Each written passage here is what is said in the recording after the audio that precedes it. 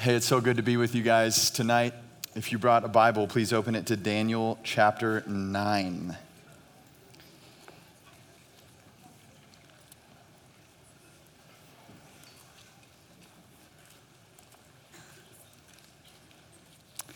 Well, what a week it has been to spend some time together in the book of Daniel and to think together and hear from the Lord together about what it means for us to live as exiles. I hope that this time together has been encouraging and challenging for you. I hope that you have felt your courage grow. I hope that you have felt your resolve strengthened as you seek to live faithfully as a follower of Jesus, as you seek to be resilient in a world of hostility. Daniel's been such a good example to us to that end, and we have one more time together in God's Word to focus in on what we have to learn here. And I want to just begin by reading for you, before I pray, I'm going to pray in just a moment, but I want to read for you a prayer that Daniel prayed.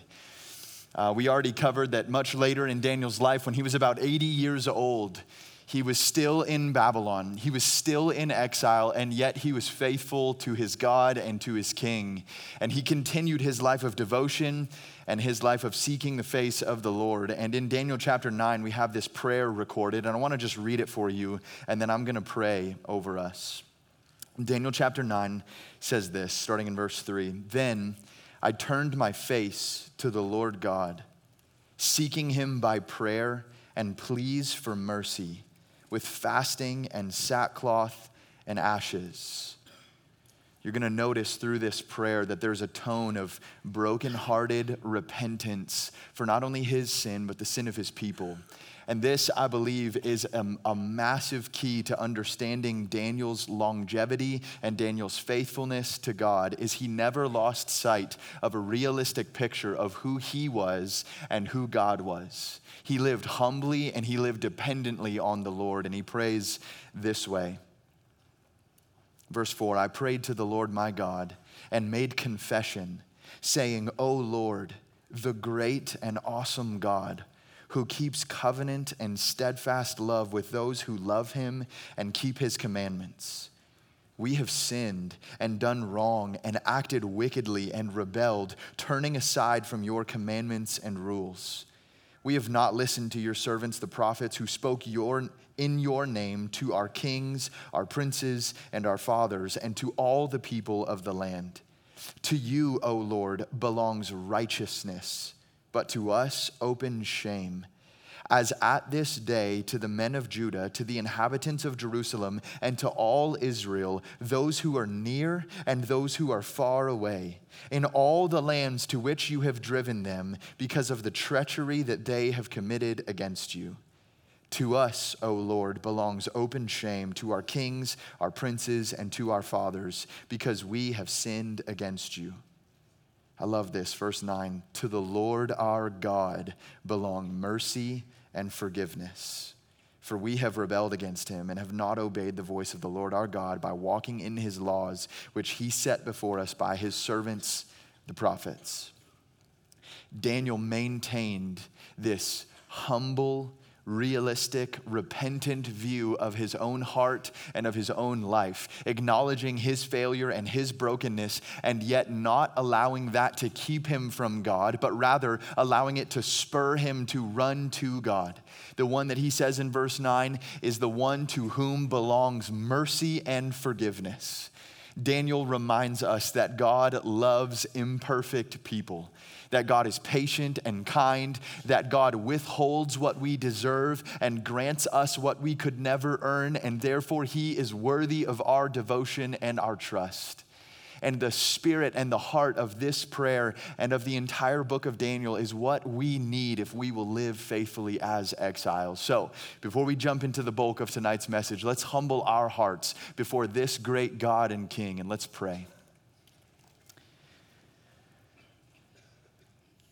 Heavenly Father, it is our privilege, God, to be in your presence. You are a holy, transcendent, and awesome God. And we who are broken and sinful have no business being in your presence. except for the fact that you have made a way through your Son, Jesus Christ, and by your grace to bring us near. You have forgiven us of our sin. You have washed away our stain. You have wiped away our debt, and now we have been adopted into your family as your sons and daughters, where we receive the lavish blessings that only you can supply. And so, God, I pray that as we spend some time together in this final message, and as we gear up and prepare our hearts and our minds and our lives to head down the hill and back to our homes and back to our families and back to our churches, that you would be near to us, that you would speak to us. God, I pray that we would fight the lie that if we didn't respond to you last night, it must be too late. You are still at work. You are still active and present in this place, and I pray that you would use even our time now to continue to strengthen us to live for your glory as exiles. And we ask you this now, praying it with confidence, because we pray it in Jesus' name. Amen. Amen.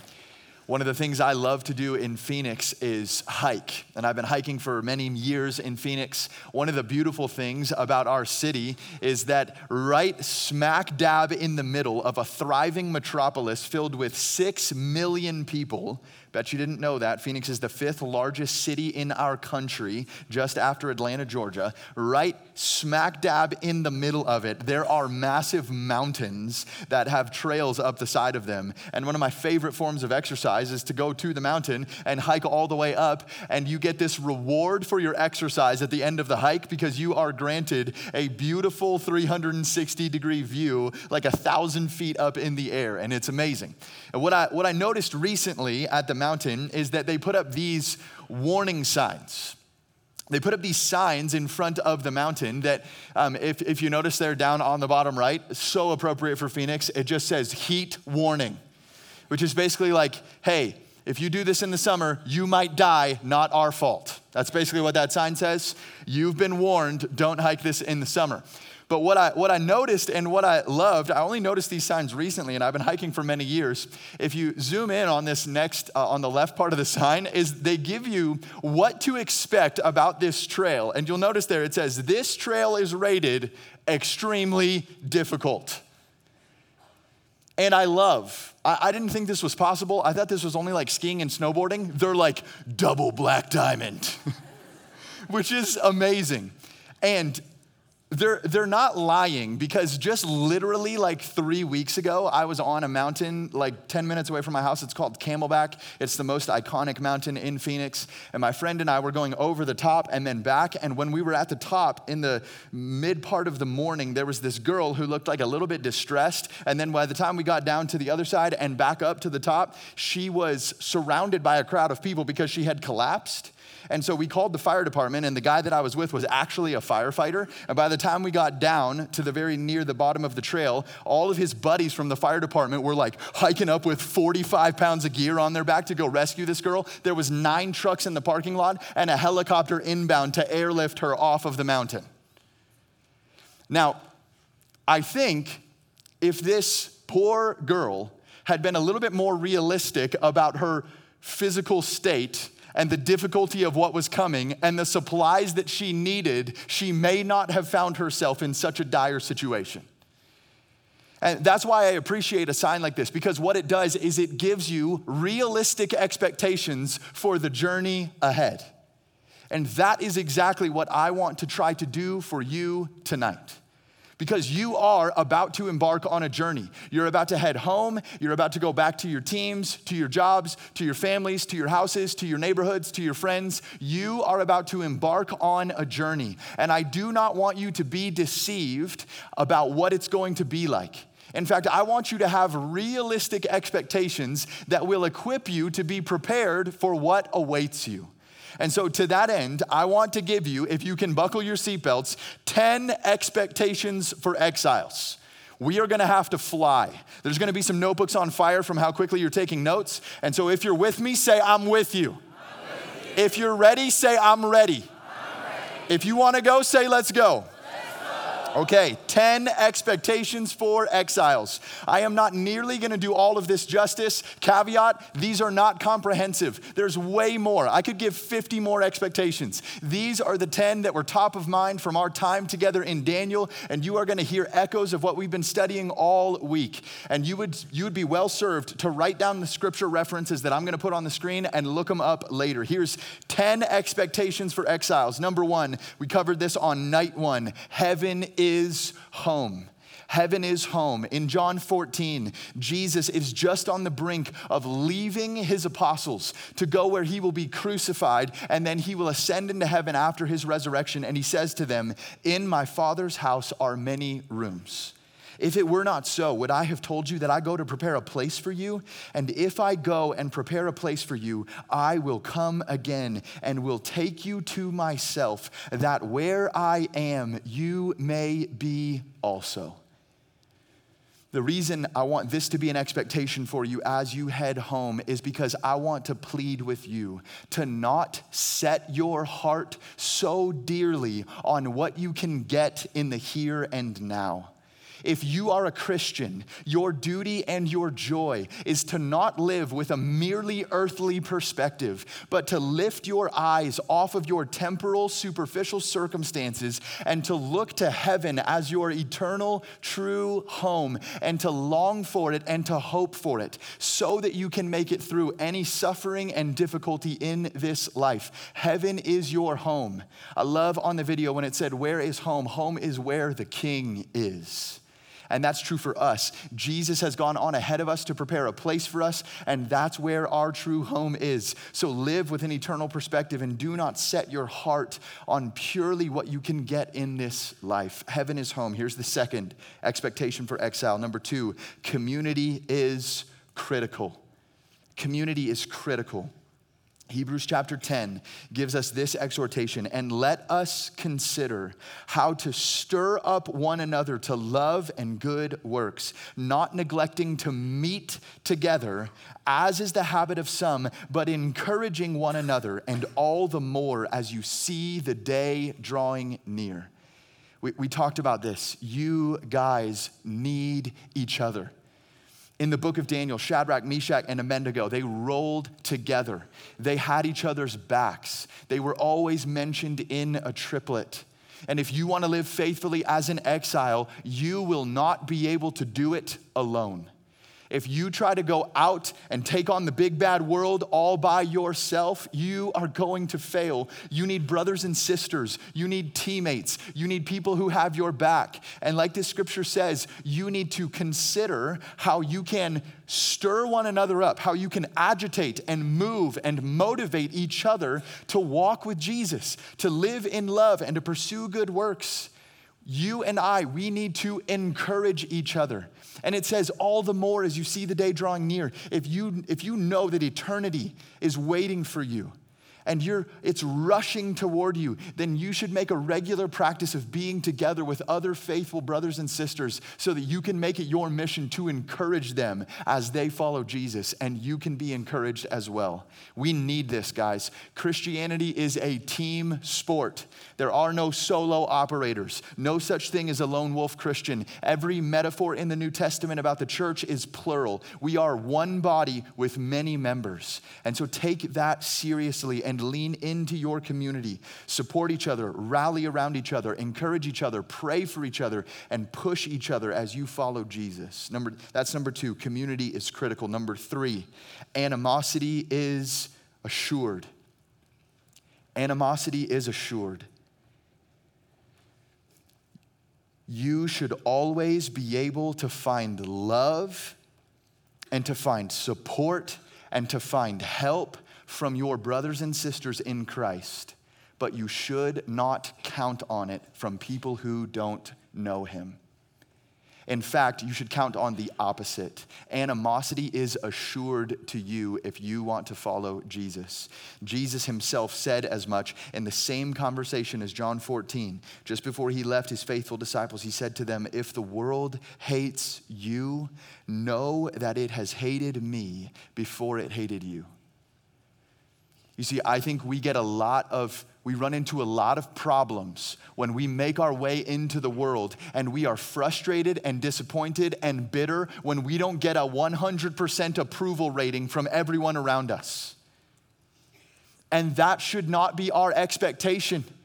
You and I, we serve a Savior who was falsely accused, condemned to die, and crucified.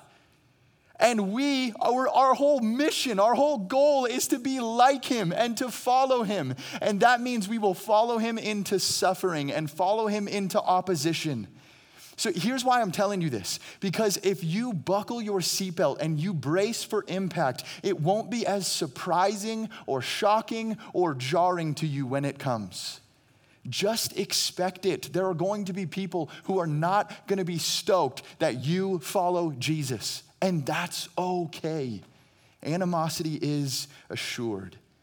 Guys, one of the things that is just more and more tangible in the world that we live in, and for you as a teenager, this is like the air you breathe. The things that Christians have always believed are becoming less and less and less popular to believe. Do you know that this is true? Can you sense this? And it goes beyond being less and less popular. Like, let's just be realistic about this fact. In the cultural moment that we live in, it's not merely that if you believe the things that the Bible teaches, everyone around you will say, I don't believe that, but no big deal. It's totally fine if you believe that. That is not what will happen. Some people will treat you like that, but some other people will say it is actually evil and wrong and backwards and bigoted for you to believe what the Bible believes. And they will attack you for believing what Christians have believed for 2,000 years. And so you just have to be ready to accept that some people are not gonna like what you believe. Christians believe some very unpopular things right now. Christians believe that sexuality is between one man and one woman in the confines of marriage, that's where it belongs. Christians believe that gender is a fixed reality that has been assigned by our good and wise Creator. Christians believe that life begins in the womb and is sacred and worthy of protection. Christians believe, we can clap. This is stuff that Christians have always believed. Christians believe that entertainment and pleasure are not the highest values in this life. Christians do not believe that our identity and our comfort should be our most aggressive pursuit. Christians refuse to be entertained and to laugh at the things that dishonor God. These things, I'm telling you, they will make you unpopular. And you do not have to become a hardened, cynical, arrogant jerk to believe those things. You can hold your convictions dearly and strongly, and you can still be a loving, gentle person. Now you might say, Nick, well, how do I do that? It's easy. Ask your counselors. Listen, there's two ditches you can fall in at all times.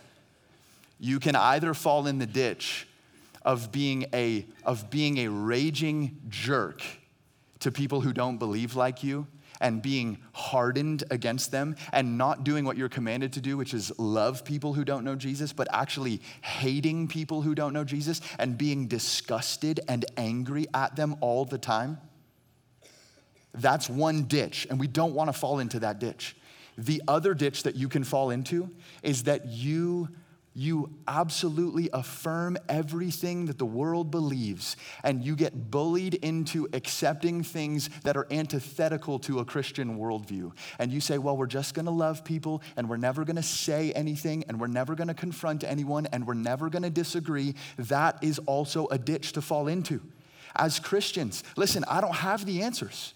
You're gonna ask me, how do I have this conversation in this situation with this person? And do I go, do I not go? Do I say something, do I not say something? I don't have the answers. But what I do have is the Spirit of God inside of me, the Word of God in front of me, and the ability to make decisions about how I can live most faithfully and love my enemies to the glory of God. And you have those resources too. Animosity is assured for you, but you do not have to grow bitter or hateful in the face of it. It is possible, guys, to maintain your convictions and to love people. And so I'm pleading with you to do it. This is what you should expect. That's number 3. We got to go a little faster if we're going to be out of here before midnight. Number 4, pleasure is possible. Man, this is such an important one, guys. Pleasure is possible. You might be tempted to think after this week that we have spent together that the Christian life is pure, begrudging, self-denial, pain, horrible obedience. It's just drudgery. Like some of you've heard all the messages and you've thought like, man, thanks a lot, Nick. Like, I believe Jesus died for my sin, and I believe he rose from the dead, and I believe he can forgive me. But basically what you're telling me is I become a Christian, everyone hates me, life sucks, and then I die. Thanks a lot. Like, who's signing up for that? Not me. Not me. I'm not signing up for that. And I have great news for you. The Bible says this. It's in Psalm 16:11. You make known to me the path of life. In your presence, there is fullness of joy, and at your right hand are pleasures forevermore. Listen, here's what I'm telling you. If Christianity was not the way to your highest and purest joy, I would never ask you to be a part of it. We buy into the lie that the watered down, sinful versions of pleasure and happiness that the world can offer you are better than what the God of the universe has to offer you, and it's just not true. Listen, God has forbidden some things. God has drawn some boundaries, but I just need you to believe that God draws those boundaries not because he wants to withhold something from you, but because he loves you. He draws every boundary because he knows beyond that boundary is not goodness and joy, but destruction and pain. I've heard it said this way: when God says don't, he means don't hurt yourself. There are so many things to us in this life that feel attractive to us, that we feel drawn to, that God has forbidden. And God is like a loving father who tells his toddler, do not touch the stove when it's on because it will burn you. And if you have lived long enough to pursue your sinful, fleeting pleasures and make it far enough down that road to feel how disillusioned and disappointed and painful that road is, you will know that when God commands you to do something or forbids you to do something, he's doing it for your joy and for your good. So listen, I'm telling you, based on the authority of the Word of God and my own experience, that the Christian life is better than anything the world has to offer. And if I'm being honest, it's more fun. It is more fun. It has deeper relationships and truer joy and less guilt and shame. It has more real and lasting pleasure. And so I'm pleading with you to believe that pleasure is possible in the Christian life. A truer pleasure and a better pleasure and a pleasure that won't leave you racked with regret the night before or the night after you do it. You can have true and lasting happiness in the Lord. You can be blessed if you live an obedient life. Pleasure is possible. So, listen, I know as a teenager that sounds ridiculous to some of you. You just hear that and you think, yeah, right. Do you know the kind of fun all my friends are having on the weekend? Do you know the things that they're doing? Christians are boring and stodgy and crusty, and they don't do anything fun. And listen, I'm inviting you to participate in the long, slow, sanctifying process of growing to trust God and learning to redefine and re-understand what real pleasure is. Because so many of the things that the world offers you will never give you what they promise. We'll talk about that more in a minute. Here's number 5. Pleasure is possible, but number 5, discipline is demanded. Discipline is demanded. 1 Corinthians chapter 9 says this, do you not know that in a race all the runners run? Shout out to my man with the little teeny tiny America shorts. That guy was running. My man was zooming. I was out there with him. Do you not know that all the runners run, but only one receives the prize? So run that you may obtain it. Every athlete exercises self-control in all things. They do it to receive a perishable wreath, but we an imperishable. So I do not run aimlessly. I do not box as one beating the air, but I discipline my body and I keep it under control, lest after preaching to others, I myself should be disqualified. Paul, the Apostle Paul, writing to the church in Corinth, uses this athlete imagery here. And he says, hey, an athlete, they maintain a regimented life of diet and rest and training and exercise and practice and preparation. And he says, your Christian life is like the life of an athlete. You are going to have to be disciplined.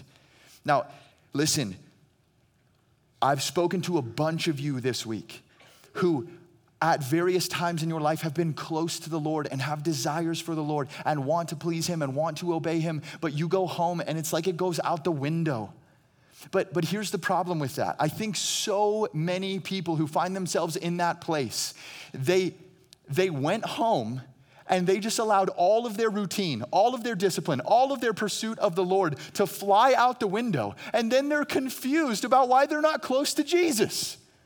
It's like, because you didn't do anything.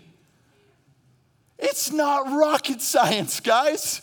And I love you enough to tell you that if you go home and your Bible remains closed and it gathers dust on your bedside table and your mouth remains shut and you never open it in praise to God or prayers to him in the Spirit, if you never go to your youth group and confess sin and fellowship with other believers, if you never pursue God, then do not blame him for feeling far away.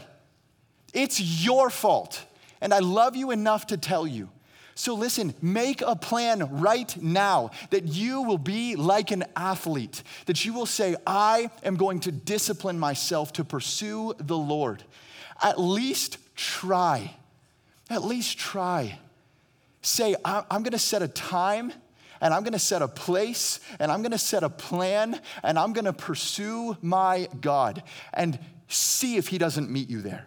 See if you don't give yourself to the Lord in a disciplined way, and see if he doesn't powerfully change your life in those times that you set aside for him. Do not fall away from Christ for lack of trying. Discipline, if you're going to be in exile, discipline is demanded. Do you remember Daniel? He prayed 3 times a day, every stinking day. I'm never going to tell you have to pray 3 times a day, but there are worse ideas. Like, what if we just said, I'm going to pray 3 times a day? I'm going to wake up in the morning, and before I do anything, please, before you touch your phone, talk to God for just a second. At your lunch break, before you pick up your food, before you go hang with your friends, just talk to God for a second. Open up the Bible app on your phone and just look at the verse of the day and see what it says. And see if you can believe something and live something because it's there. Just try, guys. Be disciplined and watch what God does. When we are disciplined, right? Spiritual disciplines are not like a magic trick.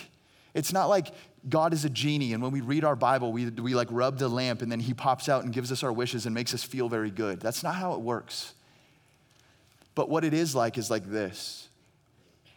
Only the Holy Spirit of God can breathe fire into your life. Only the Holy Spirit of God can give you true and spiritual life. But you know what spiritual disciplines are? Spiritual disciplines are like gathering a whole bunch of kindling around the campfire, so that when the Spirit brings the flame, when the Spirit brings the spark, there's actually something there to catch on fire. So be disciplined. Take it seriously as an exile, and God will show up in powerful ways. You need 3 things if you're ever going to be disciplined at anything. This is a little pro tip. Write this down. You need 3 things. I mentioned it earlier. You need a time, a place, and a plan. I'm just telling you this. Do not go home and say, well, I'm going to read my Bible every day. Like, that's great. Please do that. But go one step further, and I'm telling you, it will not work unless you do this. Have a time, a place, and a plan. When will you do it? Every day is not good enough. You say, I'm going to do this at 6:15 tomorrow morning before I go to school. When are you going to do it? And then where are you going to do it? And I mean physically. Are you going to do it? Are you going to do it in like a study? Are you going to do it in your bedroom? Is there a place that you can sit? Do you need to like literally go in your closet, which is a biblical idea? Like get alone in the secret place with God? Where physically are you going to go to do it? And then last and maybe most important, you need a time, a place, and number 3, a plan. When you get there, what will you do? If your plan for Bible reading is you're going to do like the Bible roulette, you're going to be like, what's for me today? I'm telling you, you will not read the Bible because you won't understand what's on the page. Because it's this crazy thing. It's written as a book, which means the last part comes after the first part. Like there's even numbers to organize it for you. It's amazing. Find a devotional, find a plan. Ask your youth pastor, like, where should I start? Get a Bible study that you can read along with. Have a plan for when you get there. A time, a place, and a plan. Okay, we are really not going fast enough. Number 6, sin. There's just so much I want to say to you guys. Number 6, sin is seductive. Sin is seductive. These are expectations for exiles. These are things you need to know if you're going to live faithfully, if you're going to be resilient in a world of hostility. And number 6 is sin is seductive. James chapter 1 verse 14 says, but each person is tempted when he is lured and enticed by his own desire. Then desire, when it has conceived, gives birth to sin, and sin, when it is fully grown, brings forth death.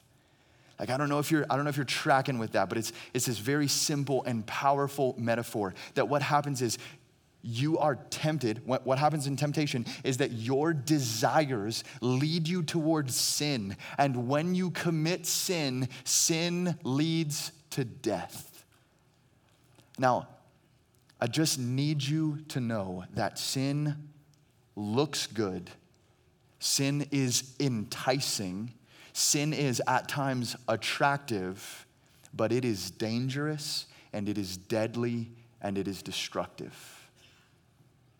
It makes me think of Edmund from the Chronicles of Narnia in The Lion, the Witch, and the Wardrobe. You know the story. He comes across the White Witch, and she offers him Turkish delight, which to him, it sounds like, and it looks like, and it tastes like the sweetest thing that he can possibly imagine.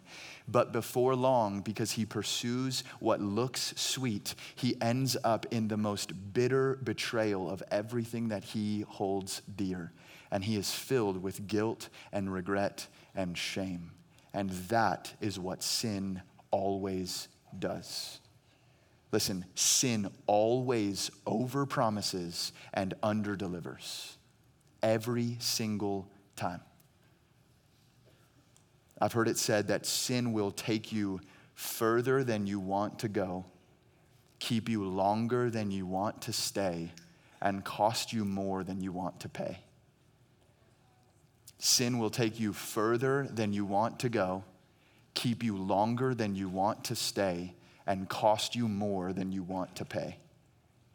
That is what sin does. And if you have been attentive in your Christian life and you have kind of dipped your toes in the water of sin, or maybe you've even you've gone all the way in, you know in your heart that that is true. Sin it's seductive. It woos you so that it can trap you and hurt you. So don't do it. Don't buy the lie of sin. And you're like, well, what does that look like? Well, it looks like things like lust in such an overly sexualized world. You guys are pushed all the time towards crossing sexual boundaries in your physical relationships, living in sexual impurity online with pornography, and that's sin. It's gonna hurt you. It's seductive, but it's deadly. It looks like anger. It looks like harboring resentment and bitterness and rage towards people. It looks like gossip, slandering and talking behind people's back. It looks like rebellion, just being completely disregarding the authorities around you. It looks like gluttony and pride and greed and envy and dishonesty. It looks like all of these things and its million expressions which seem so tantalizing to you in the moment but will hurt you. And once again, when God says don't, he means don't hurt yourself. So just know it. Anticipate it, right? This is like the sign on the trail that says this trail is extremely difficult. Just expect it. Don't be caught off guard when you go home and that sin is whispering in your ear again, like, hey, come on. You know how good this is. You know how good this feels. You know how good this looks. Don't be caught off guard. It's coming, and it's going to look good in the moment. And you're going to have to do what Daniel did and resolve that you will not defile yourself by eating the king's food. You will not go there. You will not sin because you are living based on conviction, and you know that sin is seductive. And because sin is seductive, number 7, repentance is required. Repentance is required. Last night we talked about the response of repentance.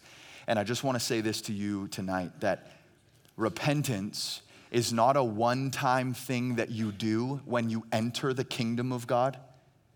Repentance is a daily rhythm of your life as you live in the kingdom of God.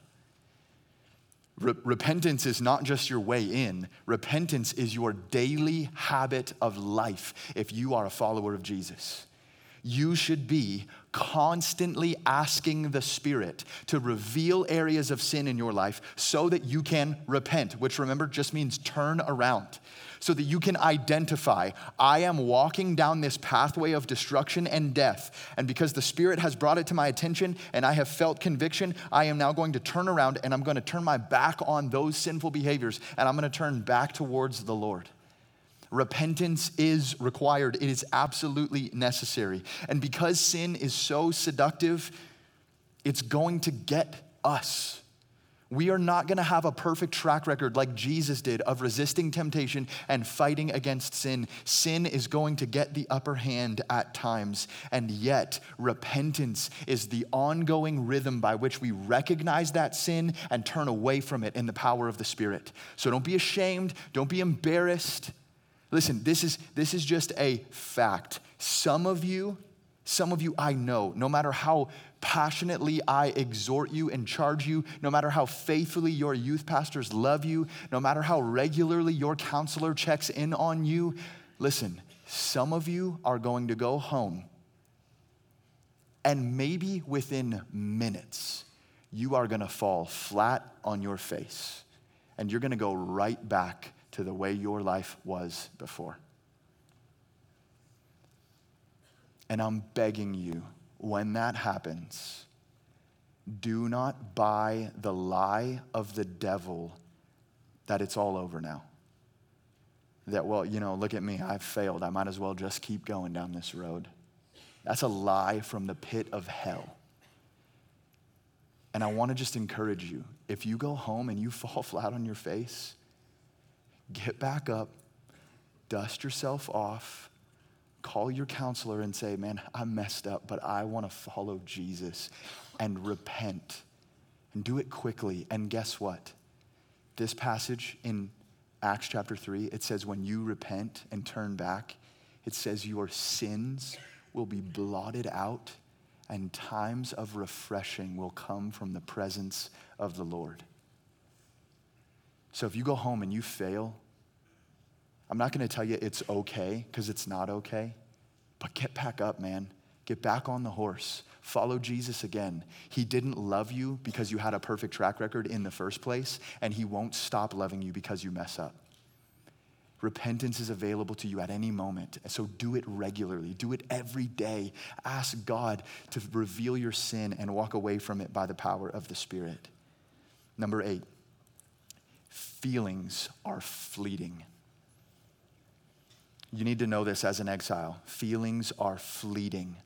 In Psalm 73, it says, my flesh and my heart may fail, but God is the strength of my heart and my portion forever. I just love that, because what the psalmist is saying is that even if my desires and even if my body and even if my mind, even if they're not working right, and even if they fail and even if they crumble and even if they fall, my hope was never built on my emotions, my feelings, my thoughts. My hope is built on the Lord Jesus Christ. My hope is in God, not in myself.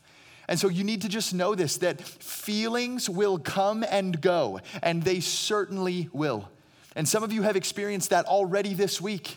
And so I think there's kind of like two groups of people in this room. On the one hand, there are some of you who have had powerful emotional experiences this week at camp. Some of you in this room last night had deeply emotional feelings as you responded to the Lord, as you repented from sin, as you made a decision to follow Jesus. Please do not build your faith on those feelings, because you're not promised those feelings. Those emotional feelings are not the reason you follow Jesus at all. You follow Jesus because he died to pay for your sin, and he is alive now in resurrection power at the right hand of God. And he has promised that one day he will return to judge the living and the dead, and he will gather his people to be with him, where he will rule and reign in the new heavens and the new earth forever. And that is a fact of reality, and you follow him because of that, regardless of how you feel about it. You do not follow Jesus because of your emotional experiences. Emotional experiences are good. They can be healthy. But do not build your Christianity upon them, because there's another group of people in this room, and some of you, you watched all these other people have these emotional experiences, and you're like, why not me? Why haven't I had an emotional experience like that? And if that's you, I just want you to know there's nothing wrong. You're not broken. God doesn't require or promise emotional experiences that will accompany your salvation. He doesn't promise you that you'll be deeply moved and stirred every time you're in his presence. It's okay. It's okay if you don't feel it as deeply as you should. Like we were talking about earlier, it's only the Spirit of God that can bring the flame. You just be faithful to gather the kindling and let God do what God does. Feelings are fleeting, so don't build your life on them. Don't build your Christianity on them. Know God and trust him for him. He is the strength of my heart and my portion forever. Number 9, we're almost there. Number 9, forgiveness is freeing. Romans chapter 8 and verse 1, this has got to be one of my favorite verses in the whole Bible. There is therefore now no condemnation for those who are in Christ Jesus. Forgiveness is freeing. And here's what I mean by this. Some of you came to Hume Lake this week, and it's like you were wearing a proverbial backpack of guilt and shame and weight. And the greatest news in all the world is that because of what Jesus has done on your behalf, you can take that backpack off and you never have to wear it again. There is no fear in perfect love. There is no guilt and shame in God's family. You do not have to feel racked by the pain of what you have done in the past. If God has sent his own son to forgive you, and if God in the courtroom of heaven bangs the gavel and says you are declared forgiven, then so you are. And so walk in that forgiveness, walk in that freedom. Forgiveness is freeing. And then here's the last and the 10th. Mission is meaning. Mission is meaning. And I want to finish here on purpose because this really, I believe, it's kind of the point of it all. 2 Corinthians chapter 5, verse 20 says, therefore we are ambassadors for Christ, God making his appeal through us. We implore you on behalf of Christ, be reconciled to God. This is you and I, this is our job description. Did you know that there is a reason that God doesn't save you and then in a moment go like whisk you away to heaven? You don't give your life to Jesus and then it's like, beam me up, Scotty, and you're gone from the earth. Do you know why? Because he has a job for you to do. He saves you and he leaves you because he saves you so that he can send you. Your life is intended to be a life of mission from now on. You, if you have given your life to Jesus, if you are a follower of Christ, you are now an ambassador, which means you represent your king in a foreign land. And this is what it means to be in exile. The reason we go to our Babylon and the reason we live there and the reason we dwell there and the reason we're faithful to our God there is because we know that God will work through us for the salvation and the blessing of those around us.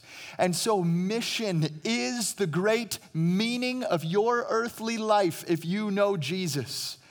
And so I would challenge you to ask yourself, how can I advance the cause of Christ? Way too often in the church, we outsource the work of mission to the spiritual professionals. We're like, oh, well, I got a youth pastor and he'll preach the gospel to my friends. And my counselor who leads our Bible study, like they're the one who does all the spiritual stuff and like moves it forward. I just attend and I'm part of what's going on here. And I'm here to tell you, you are officially deputized as missionaries to the world that desperately needs the good news of the gospel that you know. You are saved so that you can be sent. Mission is meaning. So represent Jesus as an ambassador. Live on mission for him. There's someone who did this so well, and I want to finish by telling her story. Her name is Elizabeth Elliot. This is her and her husband, Jim. You may have heard their names before. Jim and Elizabeth Elliot were missionaries in Ecuador in the 1950s, and their deep desire was to reach people who had never heard the name of Jesus. And so they made contact with an unreached tribe called the Waorani tribe. And they went and reached this tribe, and they circled around their area where they lived for weeks at a time and tried to drop messages and gifts to them. And then finally they decided that they would paddle their boats up the river and they would try to make physical contact with them. And the very first time that Jim Elliot and 4 of his missionary friends made physical contact with this tribe, they were all speared to death. They all died. And Elizabeth Elliot, rather than running away in fear, Elizabeth Elliot, after she mourned the loss of her husband, she went to live amongst the tribe that murdered her husband. And she went there because she believed that heaven was her true home and that the grace of God was worth giving her life for. And she lived among that tribe for several years, and she got to see the good news of Jesus reach some of the very people that had murdered her own husband. And she lived the rest of her life as a faithful exile here on planet Earth, having suffered greatly, having experienced not just mockery, but murder in terms of animosity and opposition from the world. And yet she did not grow jaded. She did not grow bitter. She set her hope on heaven, and she spent her lifetime letting people know that Jesus was alive and he loved them. And I just want you to know that Elizabeth Elliot is not some sort of superhero. She's not different than you. She's a Christian. And you, if you want to follow Jesus, you are going to be an exile. Elizabeth Elliot, she's not crazy. She's not on a different level. She just knew the cost, and she had the right expectations, and she lived with an eternal perspective and was willing to sacrifice for it. And so if you want to follow Jesus, you're going to have to do the same thing. If you want to live with resilience in a world of hostility, you're going to have to acknowledge the fact that you are far from your true home and you are in a foreign land, but you represent the King. And you have the Spirit of God inside of you, you have the people of God around you, and you have the mission of God in front of you. So my deepest and most earnest hope and prayer is that you are leaving this place with courage in your heart and steel in your spine to live faithfully for Jesus Christ no matter the cost. May he be glorified as we live as exiles for him. Let's pray. Father, we come before you humbled by your grace. So thankful that you reach out to us, that you love us, that you know us, and that you speak to us. God, would you please give us your mercy? We recognize that as we head home, we are totally dependent on your grace. Jesus taught us in John 15:5 that apart from you, we can do nothing. And so we utterly and completely depend on you. And we ask, God, that as we seek you, as we live for you, as we honor you, as we speak of you, that you would richly supply everything we need by the presence and ministry of your Holy Spirit. I pray your blessing over all of these youth pastors and counselors and students and churches. I pray that they would be forever marked by the time that we spent in your word. And I pray that in all of it, the name of Jesus Christ would receive glory and honor now and forever. That is the great name in which we pray, the name of Jesus. And everybody said, amen.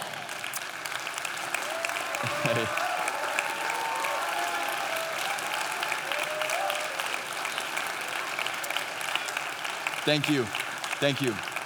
I just wanted to say it has been my honor and my privilege to be with you and to serve you this week.